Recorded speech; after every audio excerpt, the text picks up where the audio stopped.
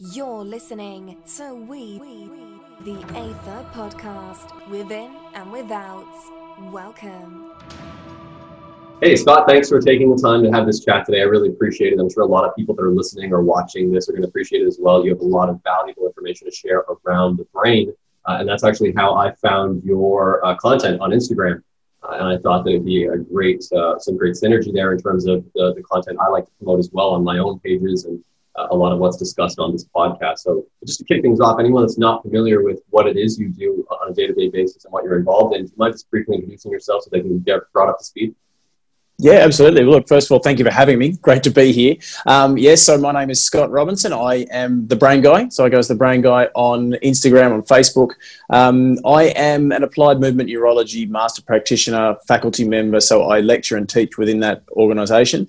Applied movement neurology was the first sort of paradigm. That was really my starting point for going into the brain. So when I went into working with the brain, those guys, throughout this education, it's just absolutely mind-blowing. Like it's a different paradigm. It's a different way of looking at the body.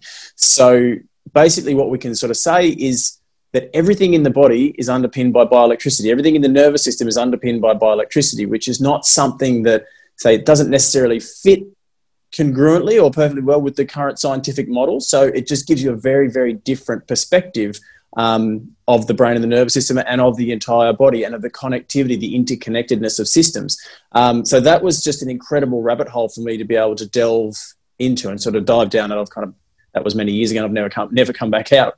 But so I work with the brain, I work with the nervous system, I work with the energetic anatomy of the body, the energy consciousness system of the body, and effectively everything ties together. So the space that I get to work in is much like the mind. It's quite limitless. Right? The mind is always said the mind is limitless and the brain is really not that far behind.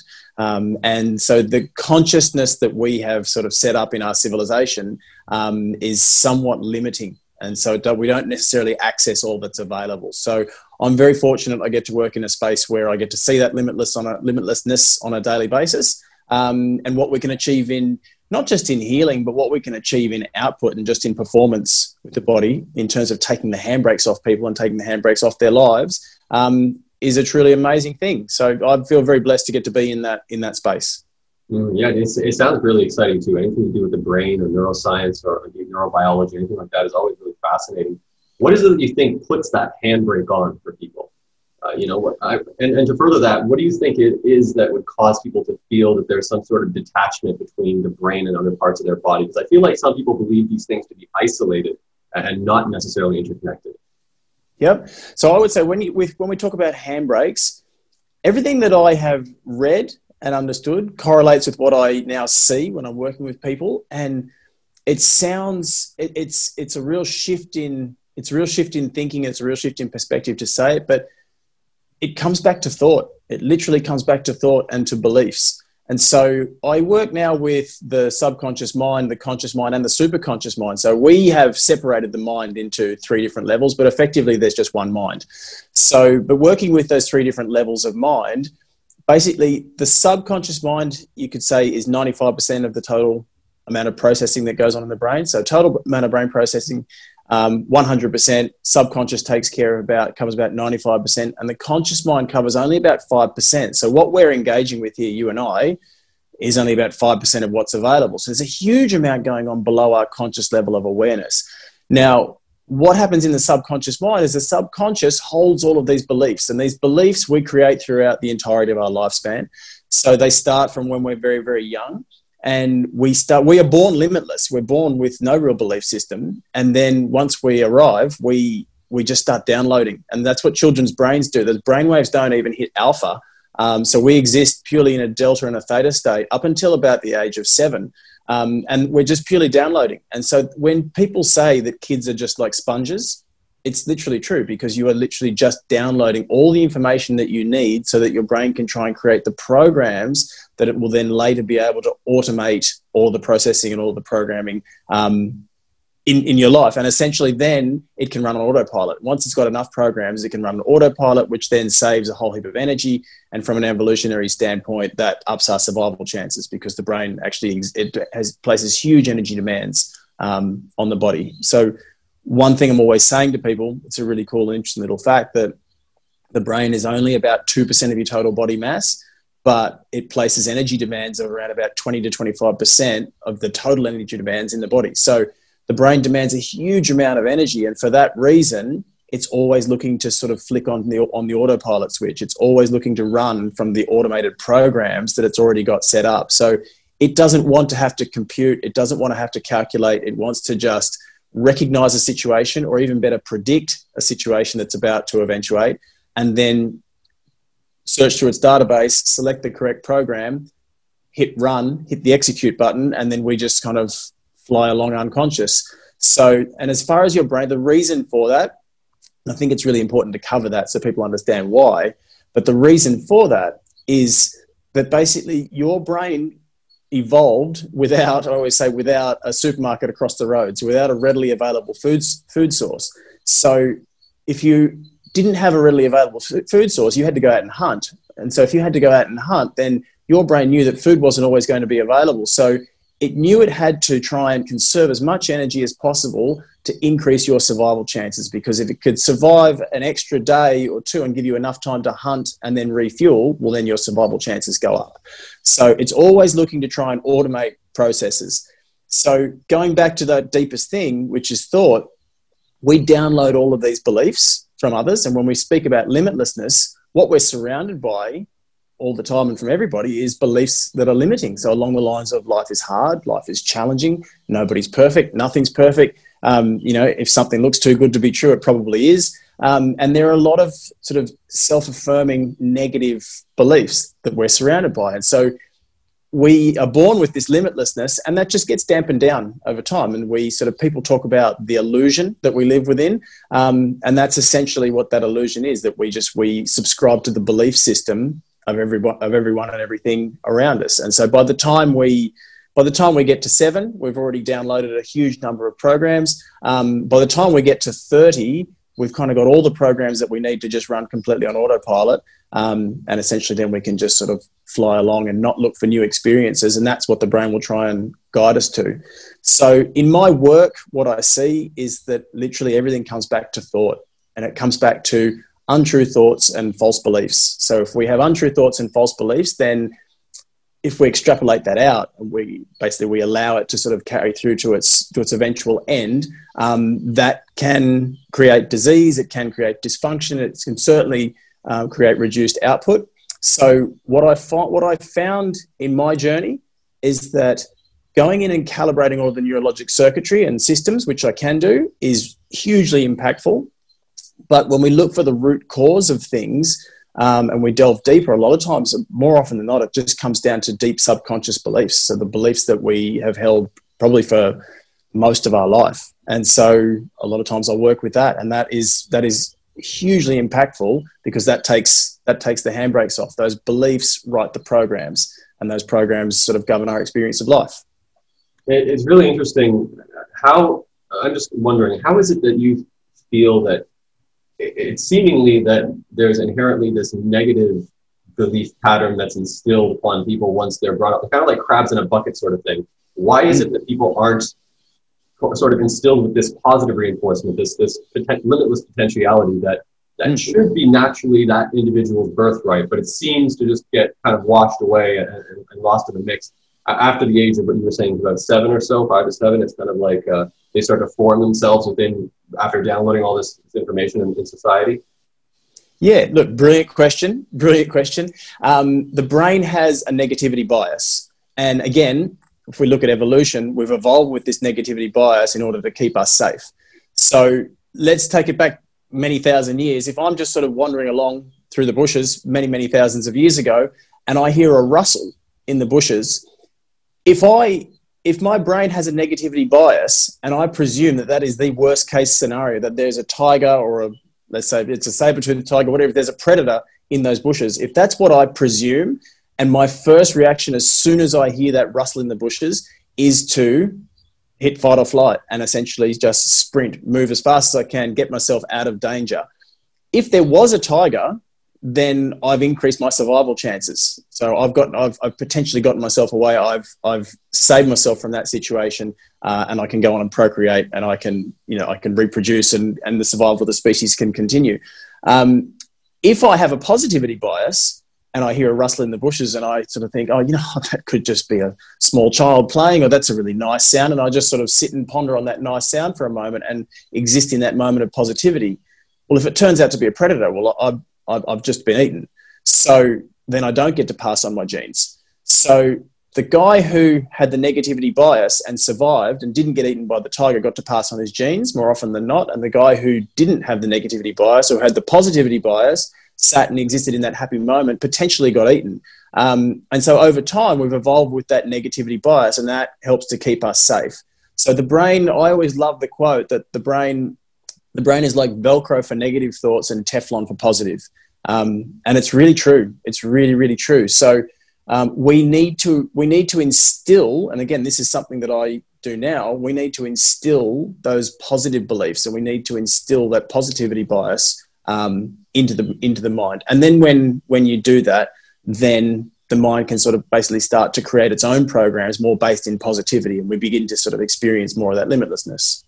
Mm-hmm. And do you think, and kind of shifting into my next question here, that the gut and the gut health plays a role in this, and in emotional intelligence and emotional health as a whole, and then part of that being the food that we have available to us in society? Does that play any role on this, and kind of skew us more towards that negative belief pattern that we might get into?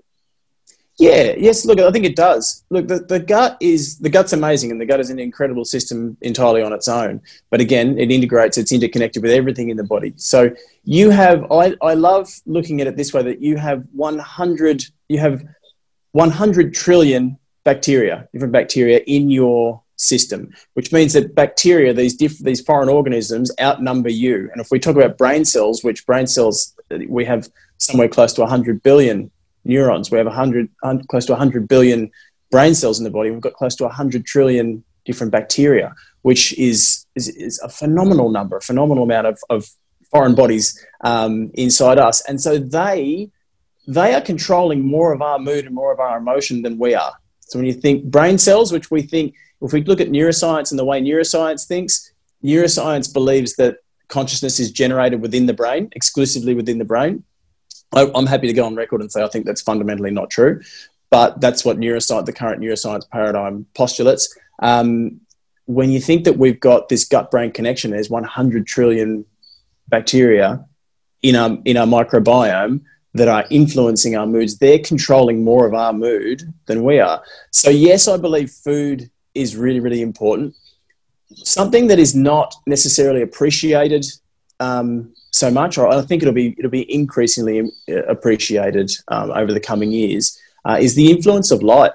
And so there's a huge amount of communication that goes on in the nervous system, which is biophotonic. So photons are little packets of light, essentially, so light energy. So biophotons are those packets of light energy within the body. Now, something like 48% of the brain is wired for light, and only about 10% of the brain is wired for food. So for communication via food and from proteins from nutrients that we eat.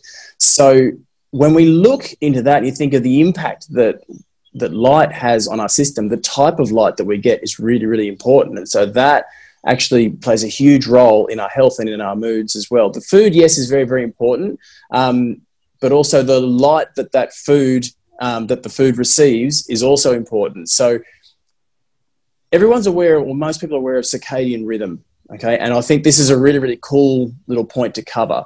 So you are living at a latitude, you're somewhere around about 40, 42 degrees, somewhere north. I'm at like 33 degrees south. Now, the light that I receive, the predominant light where I'm living has a predominant color on the spectrum. Okay, so that light, depending on the angle that the sun is hitting the earth, has a predominant color within the spectrum. Now, the food that I eat is also absorbing that same light. So depending on where I get my food, it could have a different predominant color in the light spectrum. So those photons that the food is receiving and the photons that I'm receiving from the sun, they need to match. If we're talking about ideal health and optimal health, then those photons, the color of those photons needs to match.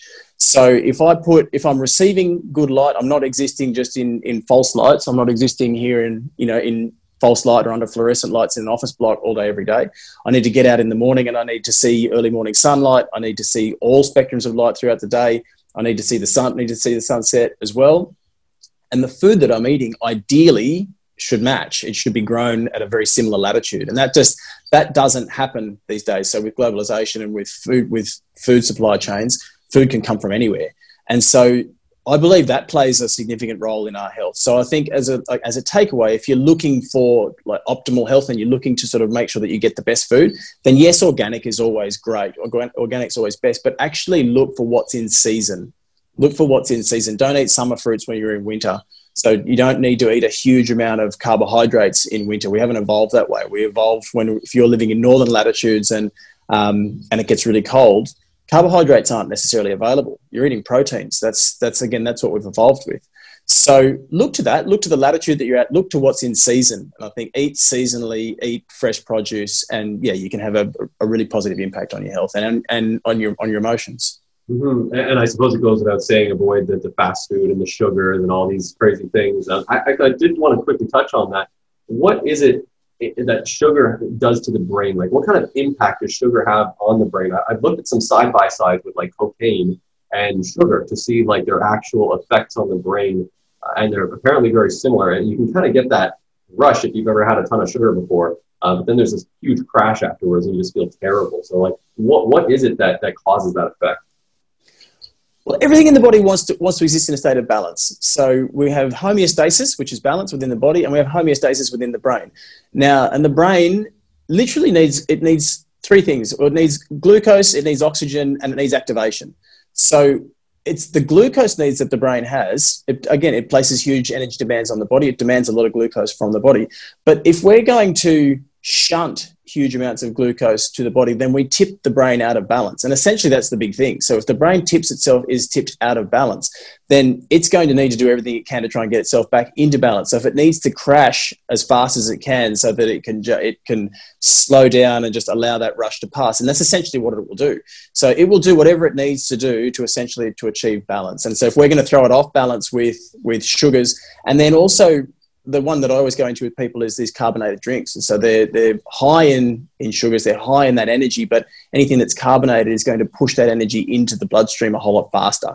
So it's delivered, it's the old glycemic index and the old glycemic load. I haven't actually heard those words spoken for a while, but they used to be really big back so they were big factors that everybody used to talk about in the early 2000s, was the glycemic load and the glycemic index, which was not, so it's not just the amount of sugar that you're taking in, it's the speed at which that sugar is pushed into the bloodstream. And so when you have anything that's carbonated, then essentially it pushes that energy into the bloodstream much faster. And then it's essentially like delivering a punch. It's like delivering a punch to the brain. And so if you deliver that punch of energy to the brain, then the brain is going to need to do whatever it can to try and find balance again, slow itself right down. And that's essentially what it does. And that's when you'll feel that sugar low, the come down. You see kids after birthday parties where they literally just need to crash and lie down. Yeah, it's funny that this stuff isn't communicated to people in like mainstream media ads and stuff like that. They just show really pretty flowing soft drinks and everyone having a great time and partying and everyone's feeling wonderful. They don't show everyone crashed afterwards and feeling awful because that doesn't sell so well. No, definitely not. So a part of my routine in the morning is I actually like to, I'll have a glass of water right when I wake up, and I'll actually try and leave it out so it gets like hit by the sun. And then I'll go outside barefooted and I'll just kind of take in the air and do some basic movements and whatnot while I drink that water. And I find that sets me up for the day really nicely, as opposed to when I just wake up, sit on my phone and then immediately go to a computer and sit there, which I've had to do that sometimes, because of my actual work and stuff. So I just want to quickly touch on your opinions, because I know you've created some content around it, but your opinion of movement and its effect on the brain. And this could be, I noticed in your post, you mentioned complex movements or even simple and novel movements, but how those can positively or negatively impact the brain. Yeah, absolutely. So I'm just going to go back really quickly and touch on your routine about getting up in the morning and getting early morning sunlight and having the water. Couple of things, so little takeaways, things that you can add to that. So you can add emotion to that. We can actually place emotion on water, and it changes the crystalline structure of water. So essentially, the molecular structure of water can change slightly, and you get a positive benefit out of it. So, and if you want to test that, you can place loving emotions on a glass of water, and then give that water to a plant. Watch how that one plant grows, and then you can place negative emotions on another glass of water, give that to a different plant, and see how that grows. And then really quick, I wanted to just, because I do actually do this to some degree, and beautiful. I love it. This one says love and gratitude, and then I have joy and abundance. Beautiful. And I'll one step ahead of me. I'll put it on different drinks and stuff like that. I have a piano too, so I'll also play keys just to see the brilliant, on the effects of the vibrational frequencies on the water. Who knows if the actual impact of this? But even from a placebo level, I feel it's beneficial. So that alone, I'll take it. It's a free thing people can do. And I've only just recently started doing this, and I found it to be an interesting process to incorporate, kind of just as you're saying. Yeah, there are ways that we can demonstrate how it works on the physical body. If you want to, this is a really cool little test that I show people because it generally blows minds. Because most people, again, within our limited belief structure, we tend to think that, and the physical nature of the physical view. So, like I said, we exist in a society where everything is sort of physical and material and molecular, and our medical paradigm sort of basically likes to take the body apart like it's a machine. So we tend not to think that emotions have an effect, and we tend to think that anything that we can't see, touch, feel, that doesn't impact on us so much. So emotions affect your biology on a moment-to-moment basis. And so placing your emotions on a glass of water actually has an impact. You can demonstrate that in just a range of movement test. So something that I do and I show people all the time is, if you take, and I've put posts out about this, I like to work with my shoulder. I'll do an internal glenohumeral rotation. You don't even have to feel the emotions. Just think of 3 happy words. Think of 3 words that have the happiest connotation for you. So it could be love, peace, and abundance, or joy, gratitude, and abundance, whatever it wants to be. Just say those 3 words 3 times, and then you watch what happens to your range of movement. So you'll mark your range of movement first. Mine might be, say, 10, 15 degrees. I'll say 3 happy words 3 times each, and then it'll relax and it'll drop further. I'll say 3 negative words 3 times, and it'll tighten right up. And so that effect is happening in your biology on a moment-to-moment basis. And so you can demonstrate that. You can see that. You can place that on water, and then you can water plants with those water holding those different emotions, and you'll see an effect. So I have absolutely no doubt. Bruce Lipton's done a whole heap of work on this sort of stuff. So he's an interesting guy to look into. Biology of Belief. That's a really, really good book. I like it. Yeah. So you're several steps ahead of me with your glasses of water with labels on them and everything. So I could be coming to you for information on this. I just love to experiment, and I haven't tried the positive reinforcing thoughts with the movement patterns. I haven't actually tried that stuff because typically, and this was kind of leading into the question I had, which was I've incurred a few injuries over the years through sports and martial arts and all this different stuff, and I tend to, if I'm working on an area, it's very easy for me to slip into, this stupid shoulder all the time. Got to deal with this thing or whatever. Just like treating it as a nuisance, as opposed to, I've done psychedelics before, and I've looked at that same body part, and I've thought, this is a wonderful arm or a wonderful shoulder, being a wonderful shoulder, doing a wonderful job, and it's this crazy shift, and all of a sudden I just don't feel the discomfort there anymore. So. It is really interesting. I'll try to incorporate that as well with some of the movements, because I do get frustrated at times, like just thinking, I got to work this thing again.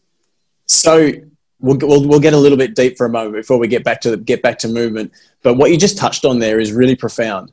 So, and we'll go deep. I love this stuff. So the universe is holographic. A hologram basically means that all of the information that is in the whole exists in every single little piece of the holograms. Doesn't matter how small you break it down, all of the information in the whole is in every single little piece. So you exist in the universe. That means that all of the information in that holographic universe is in you. And then you are a system. You're a hologram as well. So when we break you down, every little piece of you contains all the information of the universe. It contains all the information of the whole. And so in healing, that's what I've been working with for a long time. And it's an amazing thing. It doesn't matter how small you break down the body, all of the information is available. So you can touch the body anywhere and you're connected to the entire system. Now, when we're talking about movement, when we're talking about healing, then you are an individuated, integrated piece of consciousness. So if we have one consciousness, universal consciousness, you are integrated within that, but you are individuated yourself as well. Now, that goes the same for your body. And this is the mind-blowing shift for people to sort of get their heads around, that every body part has a consciousness.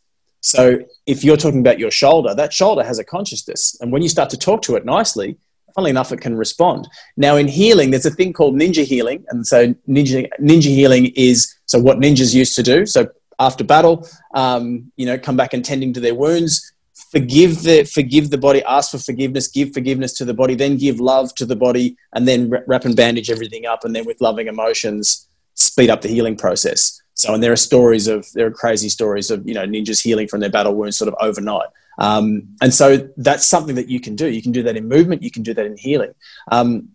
So again, working with all kinds of different individuals, I've got one individual who she's had half her brain removed. And it's been it's been a really incredible process to work with. And what we've recovered in function, her life has completely changed. But there has been several really key moments of things that we've gone into. One of the very biggest, I'd put it top 5 most impactful things that we've done was go to her brain, treat it as an individual consciousness that had had a surgical wound and had half of itself removed.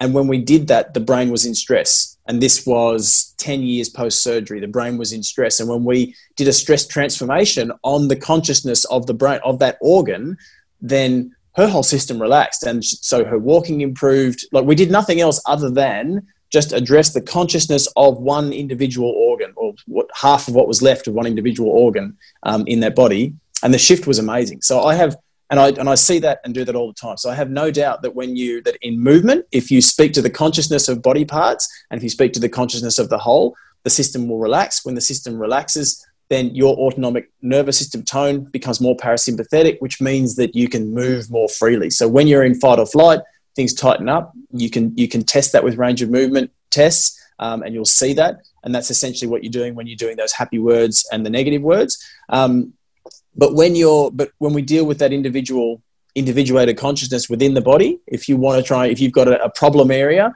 give that area a little bit of love. It's a simple tip. Give that area a bit of love, give it positivity, and then you can watch it respond. It will respond differently.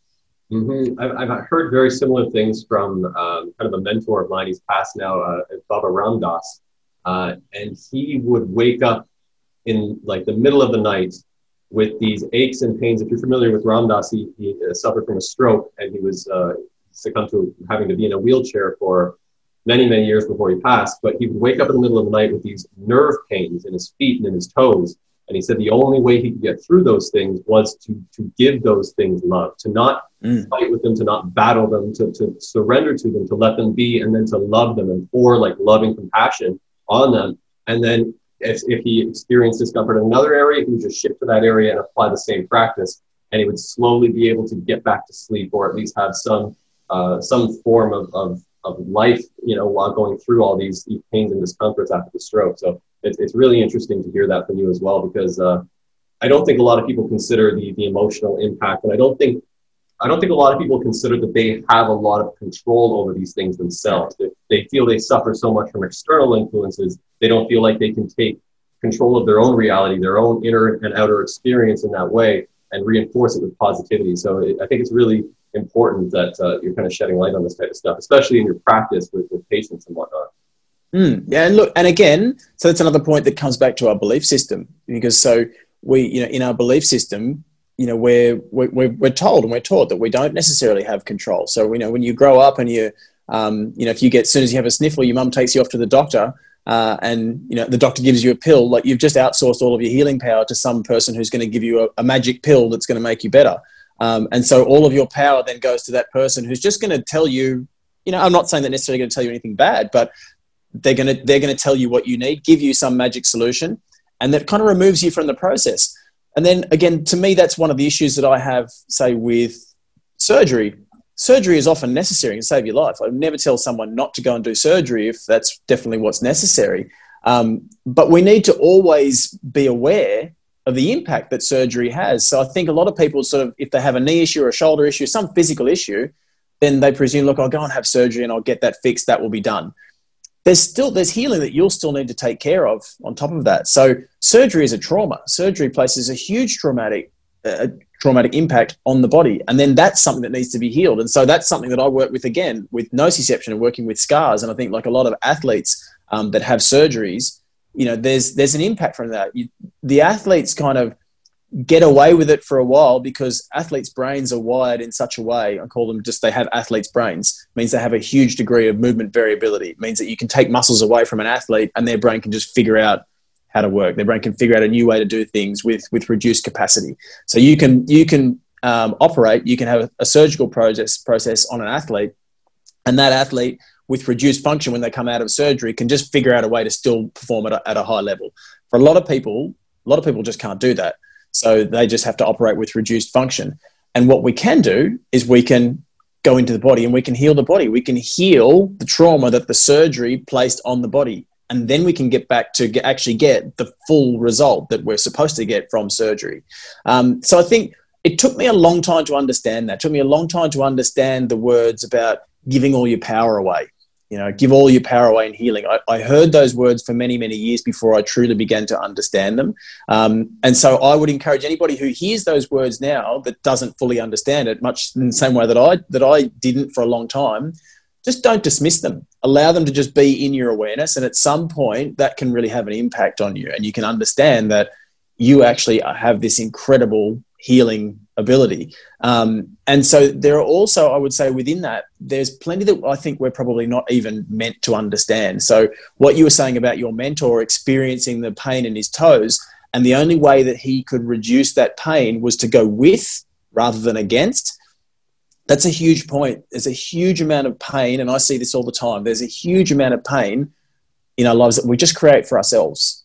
We create for ourselves by resisting. Resisting, you can call it what's true, resisting what's supposed to be. If you want to accept that there's a perfect plan in the universe, if you want to accept that there's always something that's right for you, there's always a right option.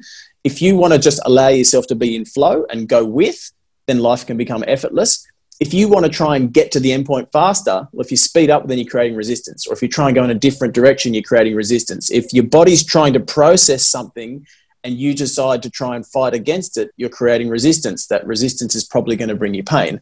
So again, it comes back to the subconscious mind covers 95% of our total brain processing. Conscious mind is only 5%. And the superconscious mind is connected to an infinite field of knowledge and is as such limitless.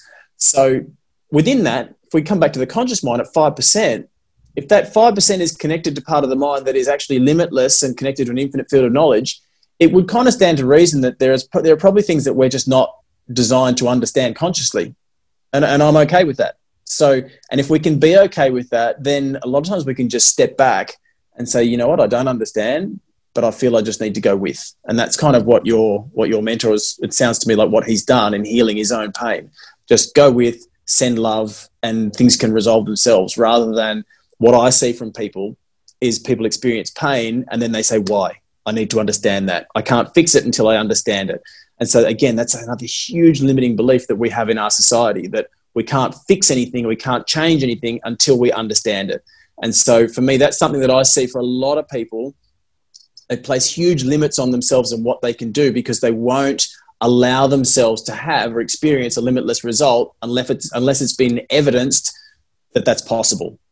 And if you talk to any neuroscientist, neuroscientists will all tell you that our understanding of the brain has barely scratched the surface. So if we've barely scratched the surface of this incredible organ that we've got in our head, why on earth would we limit ourselves to only that which we've proven that the brain can do?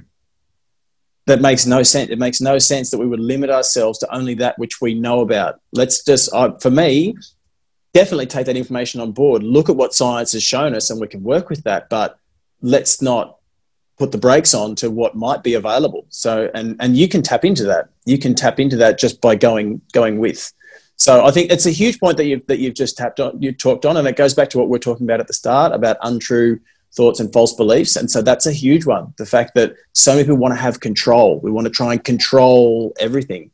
And a lot of times it's not about control. It's about surrender. Just surrender, let go, and go with. And when you do that, then the mind and the brain can actually execute and can do what what they need to. A lot of times, or every single time, the brain knows. There's that network of 86 billion neurons in the brain, connected to an infinite field of knowledge through the superconscious. There's always an answer to whatever you are experiencing. So if you, and again, this is another one of those cliches that took me a long time to understand, took many years of hearing it, a long time to understand it. But if you can get your ego out of the way, if you can just step out of the way and allow, so that higher intelligence connected to that, what people call the governing field of intelligence in the universe, if you can allow yourself to be connected to that, then essentially you can, there's in my experience, there's nothing that you can't heal from. And I know a huge number of other healers that speak to that. So look to not create resistance in your life. I think that is a huge point. Look to just understand that probably a lot of times we're not actually meant to understand. We're just meant to go with. As amazing as the brain is, there's times we're just not meant to understand. So just don't block, don't create resistance, don't create more pain. Go with, and exactly what you're meant to say, just give love and positive emotions, and that is healing. Mm-hmm. Yeah, that is some solid advice. Now, given the fact that, and you kind of just alluded to it, but the fact that we have such limited knowledge when it comes to the technological capacity and how advanced the brain is, what are your thoughts on things such as Neuralink, which people are now sort of starting to buzz about? I mean, from my perspective, I'm not a scientist anyway or anything like that, but from my perspective, it seems a little bit naive to start to jump into some external technology that's being plugged in when the human still has not been able to master their own technology, that is that brain, and it's still becoming this, still like an unfolding learning process. So I just want to get your take on that from your perspective and from your field of research and study and work. Yeah, look, and I've had the same thing. I've had different people come up to me at times and ask me about Neuralink and say like, wow, look, this is going to be amazing. It's going to do this. It's going to do that. It's going to cure depression. It's going to cure anxiety. It's going to regulate brainwave. The number of amazing things that I've heard about it, it sounds fantastic. It sounds like it could do amazing things. And I don't discount that it probably, that it could. But you have that already. You have that already in your mind. You have that already in your head. And so, as I said, I am someone who gets to exist in that limitless space with people more often and see that from people. And I would still say I don't know what's possible. I'd still say I haven't seen the full potential of what's available to us. And I think what you just said again, that like mastery of ourselves, like that we haven't actually achieved mastery, of what we have available. So again, that then goes back to those untrue thoughts, false beliefs, and giving all your power away. It's like going to the doctor and asking for a pill. It's like, so, well, rather than me go within and explore what I have, which is truly limitless, I'm going to outsource that and I'm going to put a chip in and get a machine to do that for me. And again, to me, that's limiting. I think that's actually limiting and I can understand that people are always looking for a quick fix. And if someone tells you that I can put a chip into your brain and I can cure your anxiety, or I can cure depression for you, like, okay, I can see that's tempting. I would say what I see from people, I have had plenty of complex and chronic anxiety and chronic depression cases that have resolved in a couple of sessions, and which shouldn't be possible. That shouldn't be possible if you accept everything that the medical paradigm tells us and what we see in psychological journals and whatnot, journals of psychology. That shouldn't be possible. But the mind can do that if it can let go. What I would say that I see where the limitations are and where I find it most challenging with people is it literally comes down to how open that person can be to accepting that limitlessness and accepting what might be possible, and like getting the ego out of the way, getting the mind out of the way and just allowing. And the people that can allow and just like allow those processes to take over, they can get those incredible results in a session or two. And other people who are not able to allow so much, well, that might take 7, 9 or 10 sessions, which is still really, really quick in the grand scheme of things, but it's so much slower than what I see when people can just allow themselves to get out of the way. So with technologies like Neuralink, I think, 100% we really need to be exploring our own limitlessness and our own capabilities first, and understanding that first. Understand what we're actually dealing with, understand what we've actually got available to us before we go and tinker with it. To me, it doesn't really make sense to go and tinker with it until we understand that.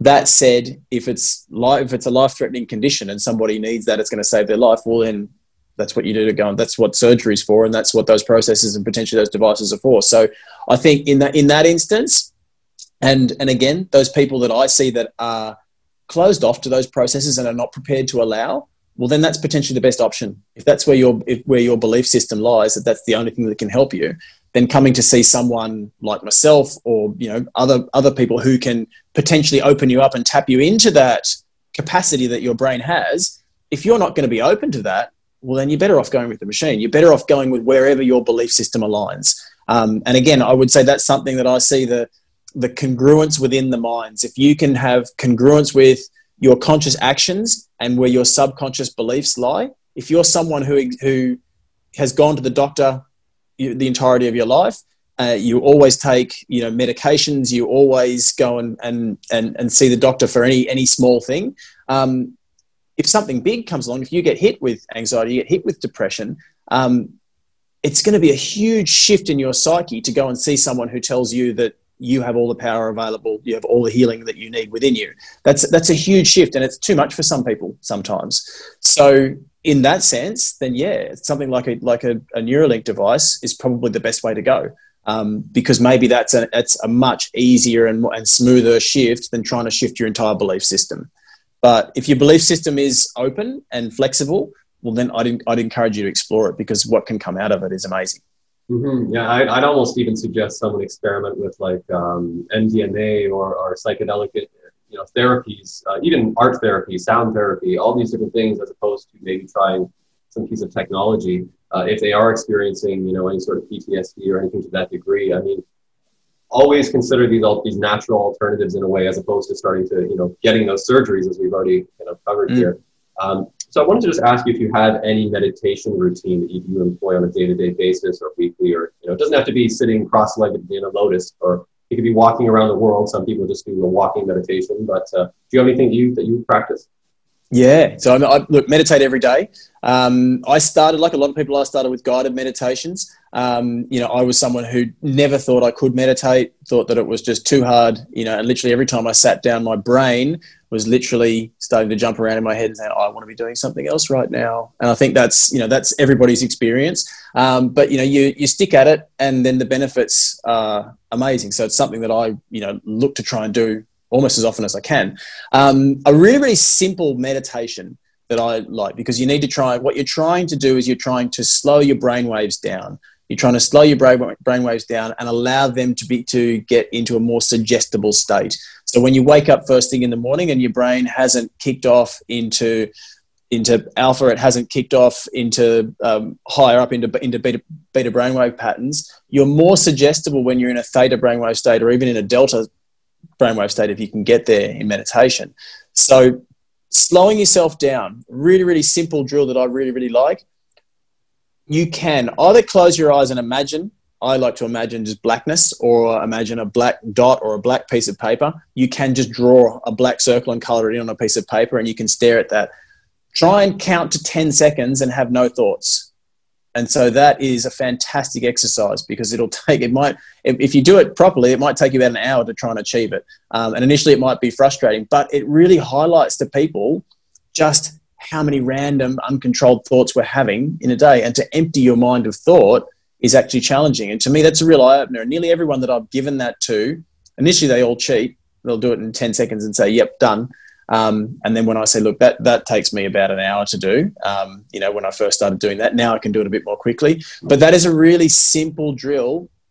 Look at blackness, look at a black dot, try and hold no thought. And even when you do it well, you'll find that you start to get to count to 7, count to 8, and then you find yourself thinking, oh, I haven't had a thought, don't have a thought. Oh, that's a thought. Okay, start again. So and you keep starting again until you can slow the brainwaves down. And then once you get down, then you can meditate on an intention. So I will have an intention for every meditation that I do.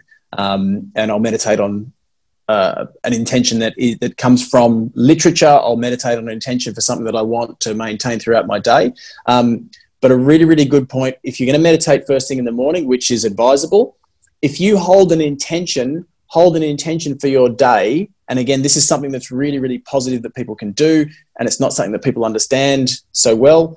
But the subconscious mind exists without time. The subconscious mind exists in an eternal present moment. It exists in the now. There's no, other than that, time doesn't exist in the subconscious mind. So if you meditate like a lot of people do, they'll set a positive affirmation. My day is going to be amazing. My day is going to be beautiful. Well, as far as what you've done in your subconscious mind, you've just created an idea, an intention that at some point, things are going to be beautiful. At some point, my day is going to be amazing. But the subconscious is always existing in the now. So you're never going to get there. You're never going to get to the amazing. So meditate on the present moment. So if I want to make my day amazing, I'll meditate on my day is amazing. Meditate on my day is beautiful. My day is healing. My day is loving. Whatever the intention is that you would like to hold, put that in the present moment. Slow the mind down. Try and remove thought as best you can and allow that intention to sort of take seed within without the noise of thought buzzing and swirling around above it. But that's a really simple and really impactful way to manifest what you're intending. And so the power of intentionality is huge. Most people don't understand fully how powerful that is. But that's a simple way that you can harness it. Just make sure in everything you do, make it present moment. Mm-hmm. Yeah, I find sometimes I have that same issue if I try to just focus on not having thought, and then I'll catch myself. And I even go through phases of not practicing a meditation, and then I'll go back to practicing it. Yeah, it is tricky. It's like you have to put it into a routine almost, and then it becomes this natural thing that you do, especially in the morning is a great time. So if you were to give someone that's listening to this in their 20s or even in their 30s, three pieces of information, kind of the three takeaway for how they can have a happy, healthy, active brain and sort of carry that with them into a happy, healthy life, what would be those three main points or takeaways you would suggest to them? Okay, so if you're someone in their 20s, I would say meditation is huge, but a lot of people in their 20s are just not at that. They're just not there yet. You know, life's everything wants to be fast, and we want to try and push the pace of things. So if you're in your 20s and you're prepared to meditate, then definitely explore that. If you're not, then I would say always look for sunlight. So look for natural light. Those routines of just getting up in the morning and seeing the sun first thing in the morning, that is actually huge. With globalization and people moving around, we have all these different rhythms in the body. So we have the circadian rhythm, which everybody knows about. That's your 24-hour daily cycle. But we have untold other numbers of rhythms that attract within the body. There are shorter rhythms and there are longer rhythms. We actually have seasonal and circannual rhythms. And so if you're from the northern hemisphere, I'm from the southern hemisphere, there are seasonal rhythms. If you were born there and your parents were born where in that hemisphere, your seasonal rhythms will be going into autumn right now, and my seasonal rhythms will be going into springtime. Now, I have seen people who've lived here in Australia for 50 years, born in the northern hemisphere, and they're still on that seasonal rhythm. I have seen on that northern hemisphere seasonal rhythm. I have seen people who were born here, but their mother was pregnant, when their mother was pregnant shortly before they were born. Mother was pregnant and arrived here in Australia shortly before they were born, and they still have her seasonal rhythm 40 years later. I'm one of those people, but that didn't happen to me because I used to be an athlete and I used to get out and I would be running every single day. I would be running first thing in the morning every single day of the week. My sisters were exactly the same. And there's very few people like that actually get out and see the sun first thing every morning. I think it takes a long time to actually overturn those seasonal and circannual rhythms. So getting out and seeing the sunlight, see all progressions, get all spectrums of sunlight progressively. That's actually a huge thing. When we talk about skin cancer, we're designed to be able to tolerate far more sunlight than what we're told. It's not wrong that we're told that we need to get out of the sunshine because it's having a damaging effect. That's actually true. But the reason that that's happening is because we're not getting out and seeing all spectrums progressively. And there are processes within the body that literally increase the level of protection that we have, and we build a resistance to that sunlight. So we can exist in the sunlight for far longer. So, and again, coming back to that communication in the body being biophotonic, the light that you get, the type of light that you get has a huge impact. So sunlight, I would say number one. Movement, number two. One key point that I'm always talking about is, on average, on average, for every one afferent signal, that's a sensory signal that travels from the body back up to the cortex, for every one signal that travels up, there are 30 efferent signals that travel down. So if I move in a different way, that sends a new or different afferent signal back to the brain. If the brain's going to maintain that 30-to-1 ratio, or there or thereabouts, then that's going to light up different areas of the brain as the brain attempts to understand what that new stimulus is. So going to the gym and just pumping iron and doing bicep curls and, you know, and moving in one linear plane of movement can make you look good, but it's not exciting to the brain. It doesn't excite the brain. What the brain will basically do is look at the movement of a bicep curl and think like, okay, well, I know what that is. I've got a program for that. I'll just run that. And physically, you can feel like you're working hard, but you're not changing a whole lot. So moving in complex patterns, if you're not sure what complex patterns are, sports or pursuits like gymnastics, martial arts, and dance will produce basically sort of the most high functioning brains. So if you're a parent, you're looking to get your kids into different types of movement, gymnastics, martial arts, and dance are fantastic modalities to get into. And then once they have a base in those things and the brain is wired to all of this connectivity and the brain is wired to that degree and level of movement, that level of function, well, then you can go and do whatever sport you want at that point. So, and if you look at some of the best athletes, if you're aware of boxing, so Vasyl Lomachenko, who people say is like, he's like the Matrix, and he is a Ukrainian boxer who is absolutely amazing. Told his father at a young age he wanted to do boxing. His father said, no, not yet. First, go and dance. Made him go and do Ukrainian traditional dancing for a couple of years. And then once he'd learned how to dance, then, okay, you can come back and you can box. And his nervous system is on a completely different level. And I'm sure he is gifted, but you can't discount the fact that he's gone and built his nervous system around this complex level of movement first. And the thing with dance is it overlays tempo, which makes your cerebellum pay attention way more. And then that has to refine the movement further to a specific timing pattern. So sunlight, I would say movement. And then so beyond that, there's nutrition as well. There's meditation that we talked about. Nutrition is huge. If you can work with, like we said, look to eat seasonally, look to eat the foods that come from your latitude, look to eat whole foods, look to eat organic. All of that stuff has a huge impact on the body. But yeah, so movement, meditation if you're up for it, nutrition, and sunlight, absolutely. Mm-hmm. You know, I've never correlated the movement side of things like the dance and everything with the other sports. I've never really correlated the two. The way you just put it kind of made it very clear for me. A lot of people, I played football growing up, a lot of people did dance before football. And it was this really interesting thing, and often the kids would get made fun of because they're doing dance, but it makes sense how it would carry over. And then I did Taekwondo for 10 years. And from there, I transitioned into powerlifting, not too long ago, actually. I've only been doing powerlifting about 7 years now. But I went from this dynamic movement to this static movement. But I felt that my progression in powerlifting was pretty good. And my nervous system recovery was pretty good. But I never really put the two together that, somehow the martial arts and the movement patterns there would have carried over to this, nervous system focused strength training.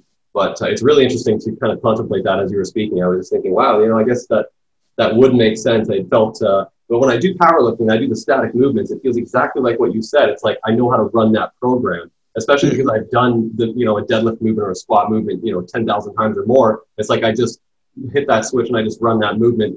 It's not overly exciting for me in the dynamic sense of doing some sort of, roundhouse kick or jumping in the air and breaking something or something like that. Those things tend to excite me a little bit more. I do get the hits of I'm sure dopamine or serotonin or whatever with the deadlifting and everything like that, and the adrenaline rush. But so there's something really interesting about that movement, be it dance or be it martial arts or anything you kind of just mentioned there, gymnastics. It's something I've come to respect a lot more, I guess, as I've grown older and seen how it connects with the other things. So. Yeah. I'd add to that really quickly. So exactly what you just talked about. So with focused attention and complex movement. So complex movement is movement flow. So that's something that's really popular these days, like the Ido Portal method and people doing movement flow. I love that stuff. I think it's amazing. And when you give it to people, it really highlights deficits. If you give someone a movement flow routine that they've never seen before and they've never done a lot of that stuff, you'll see that person looking at what you just did. You'll see them looking at your demonstration, and it's a foreign language in movement. Like, you can see that brain is just 100% not understanding. And the words that you'll get back is, I don't even know where to start with that. I literally don't even know where to start, because the brain has just not understood a single thing that it's seen, because the movement's so complex. Now, with focused attention and movement, so that movement flow, martial arts, dance, and gymnastics, other movement modalities similar, you can create up to 1.8 million new connections every second, new neural connections, so new synaptic connections every single second. So something that I used to say in movement to clients was, that's close to 100 million new connections a minute. We need to go for the 100 million. I need you to give me everything. I need you to really switch on, and we need to try and get that 100 million. Now, a brain that's paying attention is a brain that can experience change. So if you're trying to change something, if you're trying to improve the way that you're going, and you're just running it, if you're trying to improve strength output, or you're trying to improve movement quality, if your brain is just running that automated program that you're saying for a squat or for a deadlift, then it's not looking to change anything. It's just looking to run the same program, because as far as the brain's concerned, it already knows how to do that. Okay, you can increase effort, but it's not going to look to try and find new muscle fibers to try and pull into the process. It's not going to look to see if it can integrate different systems, different muscles, different muscle systems within the body. It's not looking to increase muscle synergy to increase strength. It's not looking to change anything on a systemic level. What you can do is, and this is something that we do in AMN, is we just have neurologic warm-ups. So you can roll, and you can bounce, and you can jump. And so within AMN, they've got a fantastic movement warm-up system. And it's like 5 minutes, and it just covers all of these different functional neurologic stimulations. And so you're firing all these different reflexes in the body. And what I get from people when I do that and other things similar is I get people just saying like, whoa, I feel really awake. I feel really alive. And the brain's paying attention at that point. So then once that brain is stimulated and awake, then when you say, okay, right, now we're going to tweak your deadlift a little bit, or now we're going to look for something a little bit different. Now the brain's looking to pay attention. It's looking to try and figure out what it needs to do. It's looking to try and solve your movement challenge that you're about to throw at it. So something that you could do, if you've got a Taekwondo background, go and throw some kicks around. Go and throw some kicks, roll, jump, move.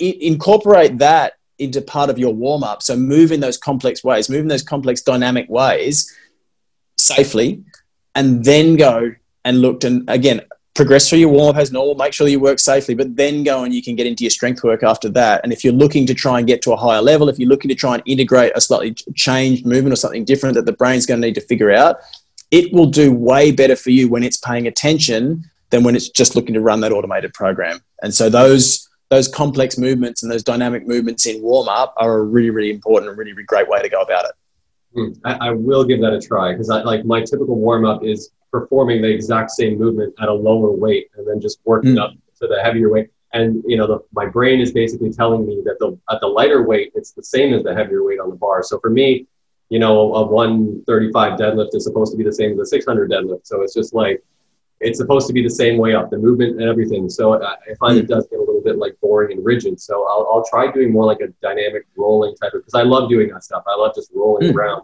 and flipping through the air and all sorts of stuff. But like, it seems over the years I've progressively slowed down with doing that.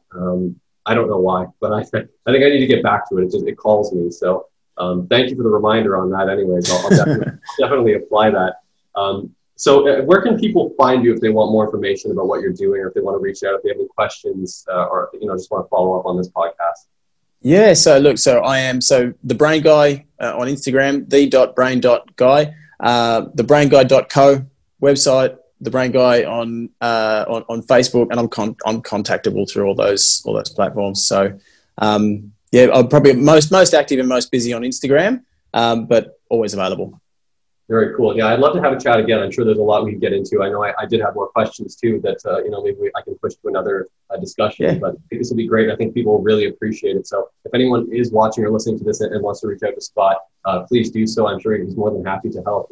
I know it's a lot for me to take in. And if anyone's listening to this as well or watching, there's going to be some links down in the description below to Scott's social media and his website and everything. So you can delve down deeper with that. But otherwise, thank you, Scott, for taking this time. I really appreciate it. I think it's elevating to have these conversations for people. and really explore and examine these type of concepts and ideas, because it's not something they encounter in their day-to-day life, unfortunately. So thank you again for taking this time and for having this chat. No, thank you for having me. It's really, really cool to get to have the chat. And anytime we get to try and expand awareness, elevate the level of consciousness that people are able to exist at and experience, then that's a really, really positive thing. So I've really enjoyed the chat, and hopefully we get to do it again in the future. Perfect. Thank you. Take care.